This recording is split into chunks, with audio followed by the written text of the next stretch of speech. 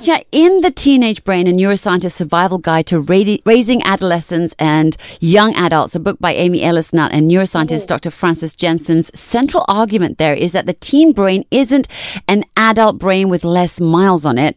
The teenage years encompass vitally important states of brain development full of unique vulnerabilities and exceptional strengths. So what do we now understand about the teenage brain and its development versus how it's been thought of for so long before? What's changed? Well, generally speaking, we've always kind of looked at the age of 5 being like the major neurodevelopmental milestone marker, right? So that's why there was always this piece of advice where you need to teach your kids things before they hit 5, because once they're 5 onwards, their brain's kind of fully matured. And so learning becomes more difficult. But what we understand now is that that's not entirely true. So 90% of the human brain is fully formed by the age of 5. So absolutely true in that regard.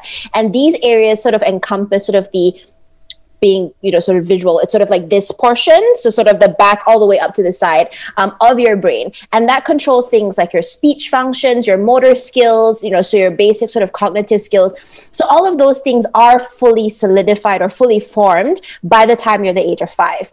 But the part of the human brain, which is referred to as sort of what I call the part that makes us functional adults. So it controls emotional regulation, right? Being able to understand how to process complex emotions, how to respond to these emotions when you're faced with situations, knowing how to think about the long-term consequences of things and not just what's happening in front of you, the ability to organize yourself and plan. All the things that make us reasonable and rational adults is contained in one part of the brain, which we call the prefrontal cortex, or the PFC, which is basically just this region, right in the front. And that part of the brain will continue to mature very, very, very slowly until you're 28 years old. And so when you are dealing with teenagers who are technically about 50% developed in that region of the brain, and you're trying to reason with them or communicate with them like you would someone who's of the same age, you're actually not, it's not an effective way of communicating, because ultimately, like the article said, they aren't just adult brains with less mileage. They are brains that are not fully developed to the same level as adults are. Okay, so I remember listening to a sort of podcast about, it's like trying to sort of talk to a teen is like negotiating with a terrorist. And it wasn't necessarily, this is not casting aspersions on gorgeous teens who are finding their way. I just want to say that, but it's more about what is happening chemically as well. So can you walk us through a little bit about this prefrontal cortex, the development, but also how that works in correlation with, things like puberty and all those things that start sort of, what's the chemical, bomb that's sort of being built in there? It's basically, I remember reading an article which said that sort of like individuals or adolescents are kind of going through changes chemically, which are akin to what was happening when you're born. Like, it's just sort of like this, I hate to say catastrophic, but there's these major changes happening physiologically, and you're absolutely right. From a hormonal perspective, that's the most notable, right? So when a teenager or when a child is going through puberty, their body is going through all of these changes, and they're releasing and sort of underproducing all of these hormones at different stages of their development. And all of these hormones and chemicals have an impact on the way that our brain functions. It has an impact on whether or not our brain is releasing things like cortisol, which is our stress hormone, things like adrenaline, right? So that's why you might have cases where, teenagers, especially boys, might be a lot more sort of aggressive or agitated over the littlest things. And that's because there are all of these chemical changes that are happening, which are part of the growing process, right? If you have a teenage girl, you will be introduced to the concept of sort of like really, really significant mood swings, right? And around sort of their time when they're having their period or their puberty. And that's, again, attributed to this. So are these things that are not happening to adults? No, but these are things that are a lot more stable and less kind of, what's the word I'm going for? It fluctuates a lot less when you are an adult, when sort of these functions have kind of come down. So even though these are things that are happening in the body, it does affect what we call the neurochemistry of the brain. So absolutely, teenagers are not just dealing with the fact that they haven't learned certain skills because of how their brain is developing, but they're also dealing with an influx of all of these hormones, which changes sort of their mood patterns and their thinking as well. Is it because when we're older, I don't know much about the prefrontal cortex bit, but is it because we're more logical as we grow older? And then I'm looking at you and you're saying more logical as if there's a wise development. No, exactly, and then I'm like, because I'm not the most logical person most of the time, but I don't get as emotional about I don't. Somebody doesn't like me. Who cares? It doesn't affect me as much. Yeah. What is it about age that makes that difference? Like once it's fully developed, do we just care less? I mean, I think it's a combination of the both, right? So on the PFC standpoint, you are able to regulate emotions a little bit better. So something that's not so great happening to you would not cause you to have a sharp incline in your negative mood, for example, because your brain is a lot better at processing emotions because you are thinking about the long-term impact. Like, okay, this person said something nasty about me. It's not really going to affect the rest of my life because this person is not really important or whatever that type of thinking that you do. Teenagers might not have that type of forward thinking. The world is ending kind of thing, right? The world is ending, right? So from the PFC perspective, that's kind of what's happening, right? And then also they're not really able to when I say regulate, kind of keep the emotions to a point where I know what is socially acceptable to do now versus I'm so upset I need to kind of explode, right? So that's kind of one thing that's happening. But at the same time, there's also life experience, right? We know that the world is not ending because, like I've said before, you've lived through it, right? So you've kind of had moments where you've had altercations with friends and you were able to live past that day and make new friends and carry on. But for teenagers, they're living through it most of the time for the first time. So their brain does not know that there is a future beyond that. Because remember, the brain is basically a computer. It learns through the data or the information that we feed it. And if it can recall the information that's been stored as well. Yeah, it's a different matter. Yes. Yeah. So that's why it's so important. And I think, it kind of touches on previous topics where we've talked about exposure, right? If kids are not being given the exposure or what I kind of call like when certain parents try to bubble wrap their kids a little bit too much with negativity. Like I remember growing up, like I'd have incidences where I'd go to like a birthday party and the parents would come up to me and tell me, you don't win, okay? Because we don't want the birthday girl or the birthday boy to be upset. So they were always I remember having these memories when I was a kid. Yeah. And so I think that this is all part of us being able to go, you know what, world's not going to fall apart. Everything's going to be fine. So it's kind of a bit of both. Well, it's interesting because we need to learn to lose as much as we need to learn to succeed and learn to be meh. I mean, that's exactly. Awesome. Did you go up to the parents and say, well, life's tough? You're going to have to learn to lose sometime. You didn't do that, right? Gosh, I think I must have been like 6 years old or so. I didn't really understand, right? Why it was happening. But I just remember that, I just remember it going in my in my head because I remember thinking like, kids, you go to birthday parties, like you just want to win all the games and yet to be told by an adult that it was not a nice thing to do because you're supposed to let the birthday person win. How did that, make you feel like pulling back? Like I can see in your face as this sort of like like it's like it made you feel dirty or bad or just wrong. I think for me, like I remember it having very different responses for me and like the kids that were around me. Like for me, I felt bad.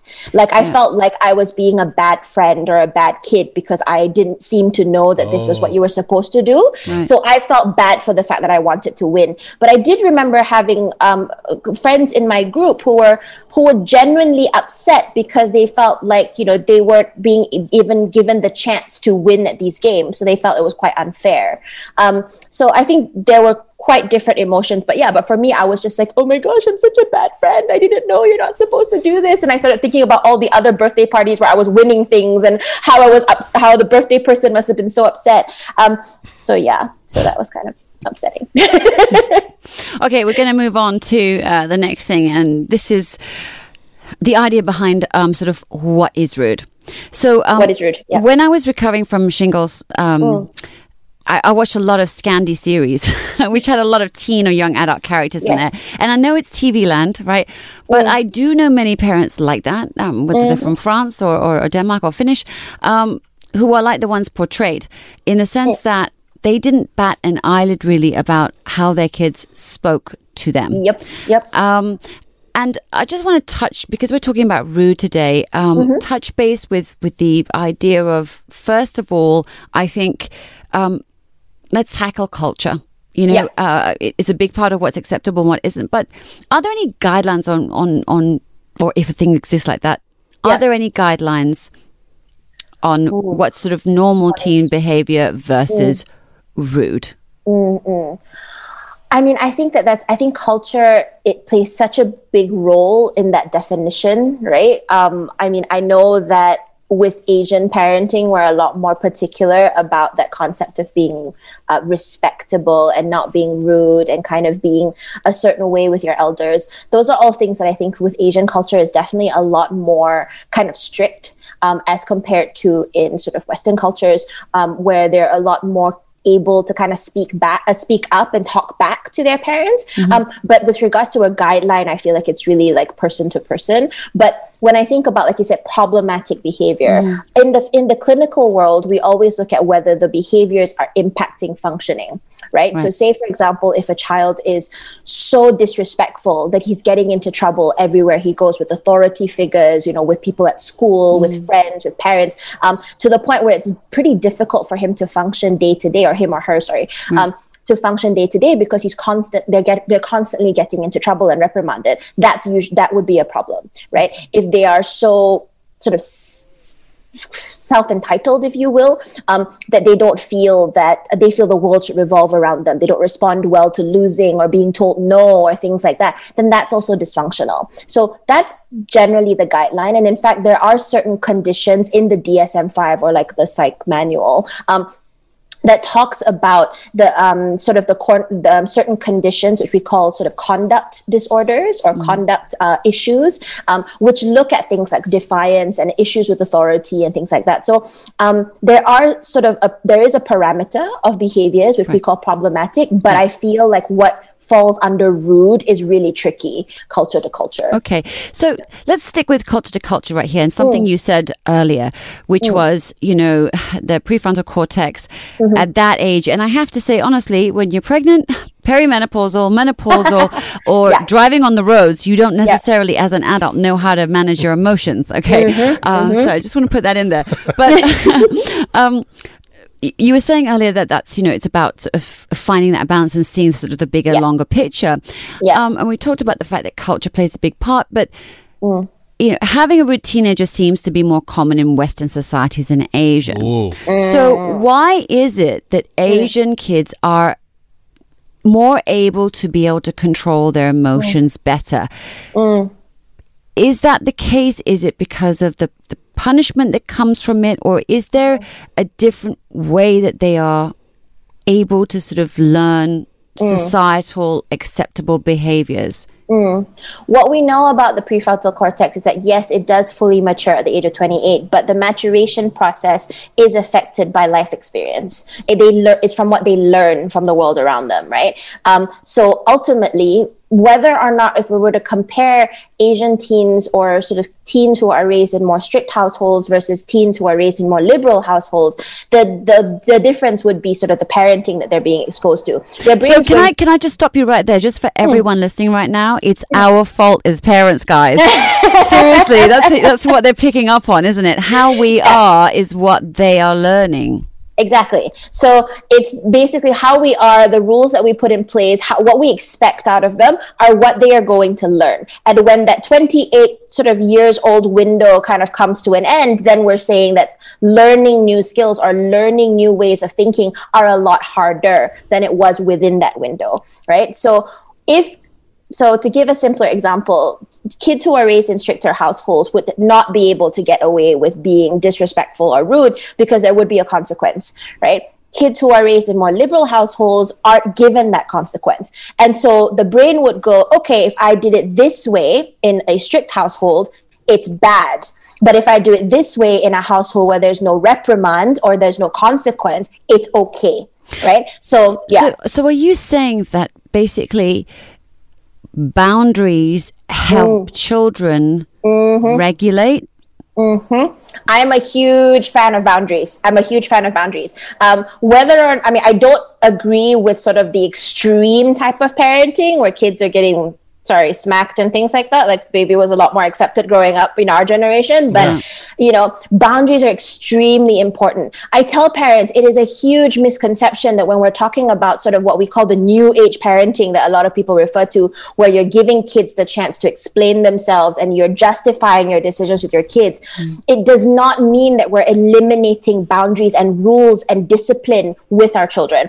Those things need to exist because if they're learning it from us, right? So if we're not teaching them those things and we're not telling them what is acceptable and not, then you're going to be raising a generation that does not know how to respond to those things in the real world, right? So I tell my clients all the time, it's like the rules and regulations or the boundaries that you instill in your household are preparing your kids for the laws that are out there. Right. So if your kid doesn't feel like I need to respond to you because I don't like it, how are they going to respond to the legal system? How are they going to respond to police officers and things like that in the real world? So basically, if let's say the first thing you do is break out the rotan or whatever it is, right? Because you wanted to show that is the most extreme thing that can happen to you. You should the boundary should be before that, because if you use a rotan too often in a way, then there's no effect, right?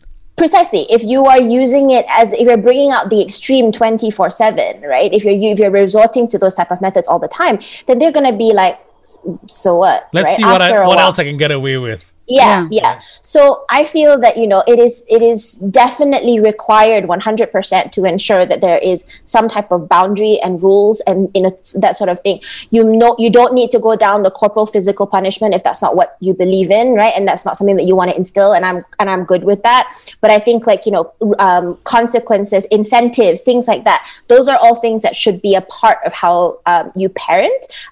And so if you have a child who has been allowed to get away with things, right, their brain, the life experience that their brain is gaining from that is that this is okay. So as a parent, you need to remember what type of message are you sending to your child. The boundaries, right? The accountability, and Yep, exactly. And just a note on that the whacking. I feel that you've lost the lesson when you get to the point of needing to hit. Yeah. I mean, I've been pushed to that point before where I have literally physically had to walk away because I'm so frustrated, so overwhelmed, so tired, and I've got this, you know, monster gremlin in front of me that all I want to do is just, but you hold back. But on another note, just go to your room or sit in the corner. That's like way too lenient, isn't it? I think that doesn't work. Yeah. Yeah, so here's the thing, right? So this is a little trick that I tell parents, is that there are basically 3 functions of child behavior, right? If you exclude the sensory bit, which affects more special needs children, but there are 3 sort of main functions of child behavior. One is attention seeking, right? So they're doing it because they want some type of attention from you. 2, they're doing it for avoidance, to get out of something. And 3 is what we call need for tangible. So they're doing it because they want something physical, whether they're a device or food or something sort of physical, right? And so when you are trying to figure out what disciplinary action to sort of give to your child, you have to first figure out which of the 3 behaviors they're executing. Because if you are doing something that's that is sort of in line with what they're trying to do, you lose the effect. So like this go to your room example, it reminds me of a client that I worked with where the son would constantly throw a temper tantrum and sort of play up whenever it was homework time. So they'd all sit at the dinner table and do homework, and he'd always have a meltdown. And so mom and dad would send him to his room as a consequence for the bad behavior. But notice how what he was playing up about was to avoid doing his homework. And the punishment allowed him to avoid doing his homework. You made it worse. Oh, parents, we got to be smarter with this. Okay, so let me just stop here and sort of let's move on to talk about, as you said, that the 3 needs that a child is trying to get out of you or the environment with their behavior. What is behind rude then? You know, smart mouthing, talking back, swearing, lack of manners. It can come off as rude. It is rude. It's seen as disrespectful, oftentimes punishable. Unfortunately, I don't agree with that. In my experience, parents tend to blame the TV and bad friends and not realize that actually we are part of the problem massively. So if we put rude aside, or the label rude, what behavior is happening when they're like effing and blinding or talking back? Well, I think it really depends on sort of what the trigger is, right? So that's something, this is where parents have to kind of always be very aware about what their child is doing and where their child is coming from. So say, for example, if you do have, if you want to say that you don't cuss out and you don't do anything in your household and your kids are 100% learning this from the TV and their friends, then it could very well just be also attention seeking. They've seen something happen in a different environment that gains some type of response, and then they're trying it out in their environment to see if the results are replicated, right? So I have a family friend who was just telling me the other day that she's gotten, so my mom's friend, she's got grandkids now, and she's really, really against her grandkids watching certain movies where the kids are allowed to kind of be rude to their grandparents and stick their tongue out and be like, no, and kind of stomp off, because she started seeing her grandkids do the same thing. Right. So it's about the fact that they're learning and they've seen an environment or an example where it's worked, right? So they might be doing it for attention-seeking purposes because they're replicating something they've seen, right? But it could also be the fact that maybe at some point when they were more rude or aggressive or whatever it is, out of shock, maybe a parent backed off and the parent went, okay, you can do this. The brain goes, ta-da, and it will continue to do that until such a time where you stop, right? So, yeah. Okay, so I just wanted to sort of interject here and just go, this is obviously not conscious though. No. Right. So, because I think, with parents, when you're dealing with a rude child, a child that's acting out, the parents' tendency is to go, why are they doing this to me? Why are they doing this to me now? Why are they doing this to me here?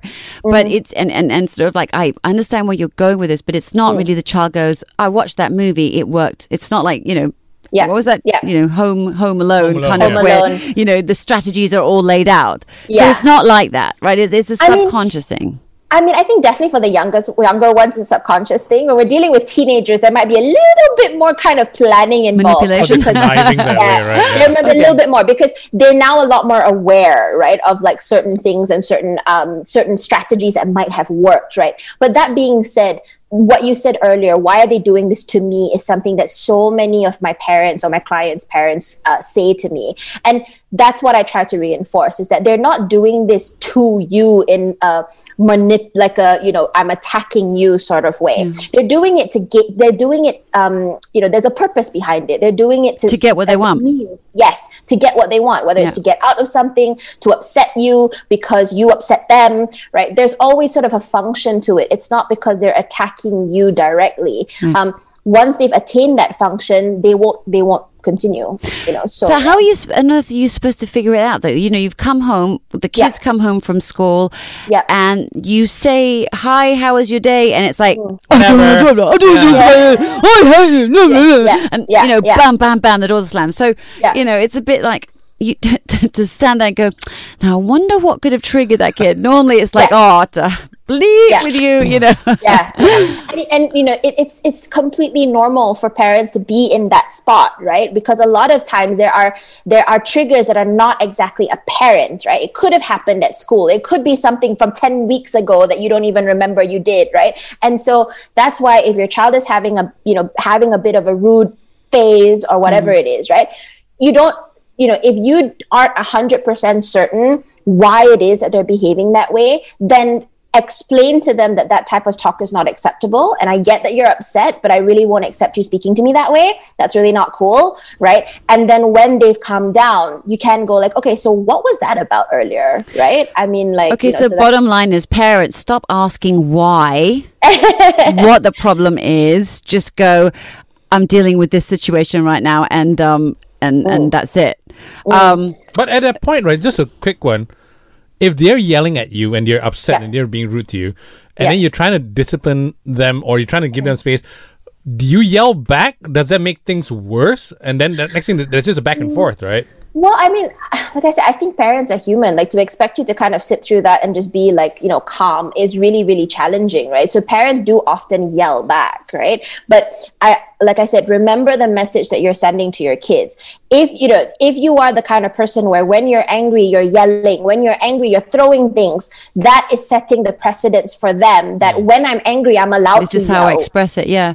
I tell you, the worst thing to do though is have the giggles. So when I'm tired sometimes or frustrated, everyone knows, right? I get sort of uncontrollable giggles.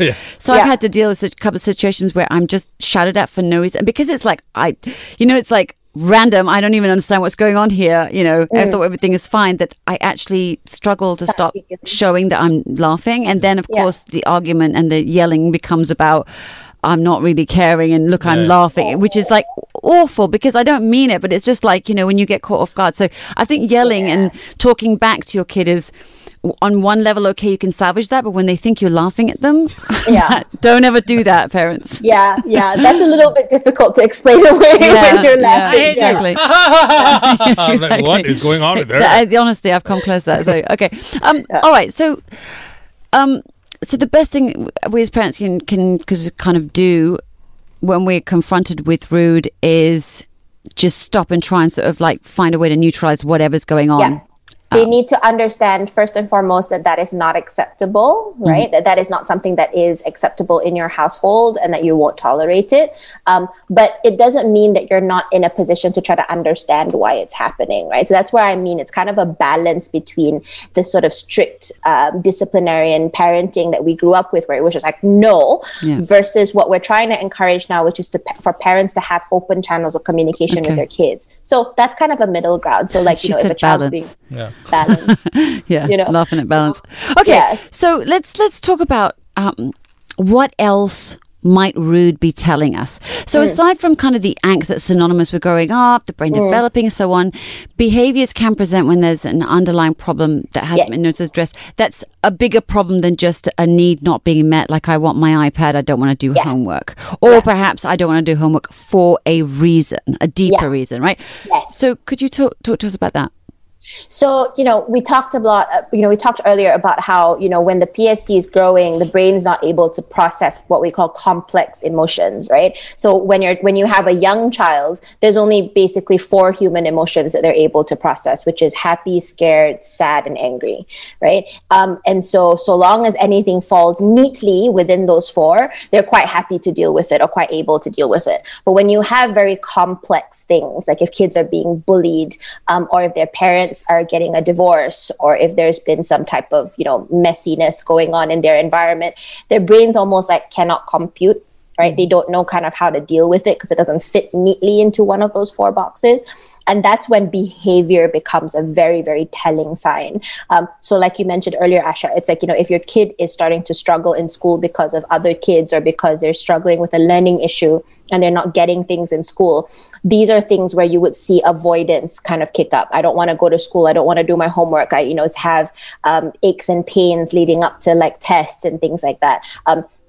That is an indication that there is a deeper level. I mean, yes, it's linked to avoidance, right? So one of the 3 behaviors, but the reason behind the avoidance might be more significant. Right. So looking out for behavior changes is one of the first things that we tell parents to do when we're dealing with children who have issues, whether or not if the child used to be able to be quite happy-go-lucky, and then all of a sudden you're seeing all of these, behavior changes, they're being super rude and disrespectful, then that is an opportunity where you should go, okay, is this something that is just teen angst, right? Or is this a pattern that I'm seeing? It's related to whenever he's gone to school, or it's whenever homework time is happening, or whenever a certain person in my family is here, he becomes extra challenging. So these are the types of questions you gotta need to ask yourself. So you need to, as a parent, you need to be like a detective in many ways. Yes. Yeah. Or take it as a barometer. It's really interesting because my grandmother once said to me, it's not about what's being said, it's the volume.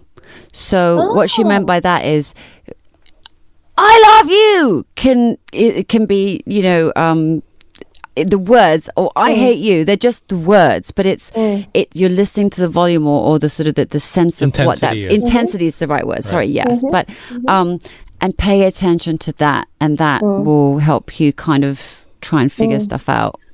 I know that talking about it this way could tell parents that they kind of have to read into everything, which is Yeah, which yeah, is not exactly. Oh, no. I'm talking about like, you know, just once in a while when it looks like it's a bit more serious. Because parents could be like, the whole time it's like, what is he like? The whole time they're just trying to figure out their kid, but you know, the kid's just like. I sometimes remove myself by just going, I've got to go to a loo, because in a house, you know, no one stops anyone needing to go to loo. So then I remove myself from sort of the situation long enough for me to kind of recompose myself. Yeah. Because it's never easy to deal with things when you're in the heat of the moment, right? But when you're dealing with a teenager, that capability is a lot, they're a lot worse off. They're not as good in that area as we are, right? So remember that if you are reacting so negatively to something, you again are communicating to them that is what is acceptable for them, right? So, well, it's also interesting, like we get triggered by it and then we get in a flat, but we're not regulating our own emotions, and yet we're expecting this kid to behave better, and yet we're going off the deep end and wanting to whack them on the bum for it. Precisely, right? Completely hypocritical, yeah. So all parents, do unto your child what you would like, how you would like them to be. Yeah. Okay. All right. So I guess if we're dealing with a kid whose behavior is unsavory, be it the swearing or the bad manners at table or not coming down to dinner on time, whatever it is, kids are like sponges. They mirror us in ways that we really wish they didn't somehow, right? Yeah. Especially now with the additional isolation and boredom and stress that comes with COVID and online school and lockdowns. Yeah. How do we teach kids who are not young, so they're teens, right? So they've already got established strategies already that perhaps aren't working. How do we teach kids to have boundaries and uphold them confidently, not rudely, even if that's saying no to us? Start with you, right? So start with you. So start with all of the things, start with your boundaries, right? And then teach that to them, right? Teach them that like, okay, so this is something that I'm not going to accept, right? What is something that mommy does or something that we're doing that you find really difficult to do, right? Have conversations with your kids about boundaries, right? Like you said, you want them to be able to understand that there are things that they really, really consider important and they should be able to stand up for them. But at the same time, to ensure that we're not encouraging an environment where they get away with everything, they need to understand that we have boundaries too, or that parents have boundaries too. So this is where, because they're older, you're able to have conversations about it. And this is encouraging mutual respect as well, because you're showing them that just as much as I'm entitled to my boundaries, you are entitled to the same, right? And so then they can kind of draw parallels like, okay, so just as much as I feel strongly about this, mom and dad feel strongly about their boundaries. So these are the types of communications which I feel a lot of us in our generation didn't have, right? These are the types of things that we were not really taught. And so that's why I feel like there's a lot of adults out there who are not very good at adulting, with boundaries, at adulting. Honestly, Yeah, there's so many people who are not very good at adulting because of that, right? So if you have a teen who is very particular about something, so for example, like I remember when my brother sort of hit his teen years, he was very particular about privacy, right? Because he lived in a house with two women. He was very particular about, for example, people knocking when they come up to his room and things like that. And I remember like my mom, just in remembering him as this little boy that she took care of, would tend to forget certain things like this, right? And so he was very firm about it. And so that was something that he should have been able to enforce, right? So whenever your teen has something that's very dear to them, they should be able to fight for it. But you need to be able to stand up for your own as well. So, yeah. When you say stand up for, do you talk to them at some point? Obviously not when they're upset, but because I remember someone talking to me about respectful parenting, which works for younger kids. Does it work for teenagers? Do you tell them like, what you said really hurt me? Do you say things like that to them, or just don't do that again? What's the I still feel that telling your kids how you feel about certain things is encouraging, right? Because they're then being told that they can do the same. They're going around constantly feeling like adults don't understand how they feel. So when you're speaking to them in a language that is that they can recognize, or that they can sort of connect to, which is this sense of feeling hurt and feeling misunderstood and feeling ignored and all of that, using those types of using that language around them is something that they can click with, right? So you don't have to do the guilt trip emotional kind of like blackmail thing that some parents do. I gave up my job for you, my life for you, and this is what you pay me with. I I wouldn't go down that route. But you are definitely able to be like, hey, you know, when you did that earlier, it was just really not cool. I was really upset about it. It made me feel like you weren't respecting me and you weren't kind of hearing me out. That's totally fine. I was triggered. Yeah. I mean, like turning it back on the parent. Right. Yeah. So does that encourage conversation? What if he gets even more angry? Or he or she gets more angry? Yeah. I've had a lot of really good conversations by having conversations. If that makes any sense. Right. Like you need to have the conversation in the first place for it to get anywhere, right? Yeah. Absolutely. Okay. I'm a big fan of talking to your kids. Okay, I think that's, you know, like actually opening communication more and building healthy boundaries, respect, you know, mutual boundaries is what you're saying going forward. Yeah. Any last words on what to do if there really is a big problem? I mean, I know often in Asian families, and I say because I come from one, you know, sometimes there is a child that is allowed to lord over the manor, as it were, and one parent doesn't see it as a problem, but the other parent does, and the other parent doesn't have the power so much, right? So what if there is a rudeness brewing that really is a big problem in the family? What's the first thing a parent can do or should do or seek? Well, the first thing they need to do is they got to be on the same page. So we've got two parents who are parenting in different ways. You're sending mixed signals to the child, right? So the child will have one parent who feels it's not an issue. So it's kind of like having to deal with two judges, and one judge is happy to give you a slap on the wrist, and the other judge is telling you that if you do this again, we're going to punish you, but doesn't follow through either because they have no power. So you're sending your child mixed messages. So the first thing you got to do is start with a list of things that you can both mutually agree on, right? You will always have one parent that might not be as strict as the other, but there should be a set of ground rules that you both generally agree on, and start there. Once your child has seen that there is a united front and there is sort of a sameness with regards to the discipline in the household, then he or she is more likely to kind of follow through.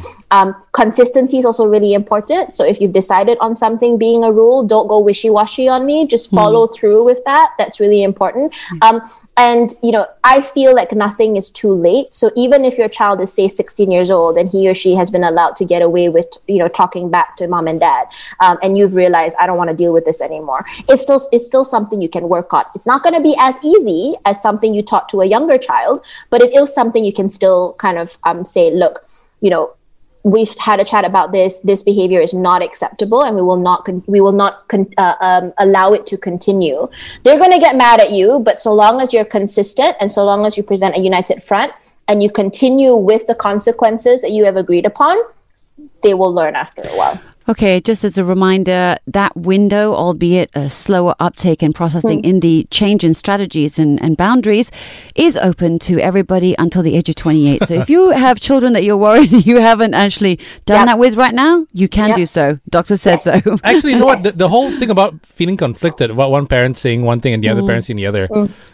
Actually, you know what? Even as adults, because sometimes when we get like, right now, is it total lockdown or is it not a total lockdown? Yes. How come some jewelers are open? How come some people are not allowed to open? We get confused. So I completely understand the feeling of confusion leading to anger sometimes. Yeah, exactly. And so really, really good example. I mean, what is happening to us, the sort of like the back and forth, the unclear information, the type of confusion it brings in us does the exact same thing to our children, right? So that's it. So some kids will react with anger. Some kids will react with sort of like, you know, they'll tend to kind of use it to their advantage and only, you know, try things with a more lenient parent.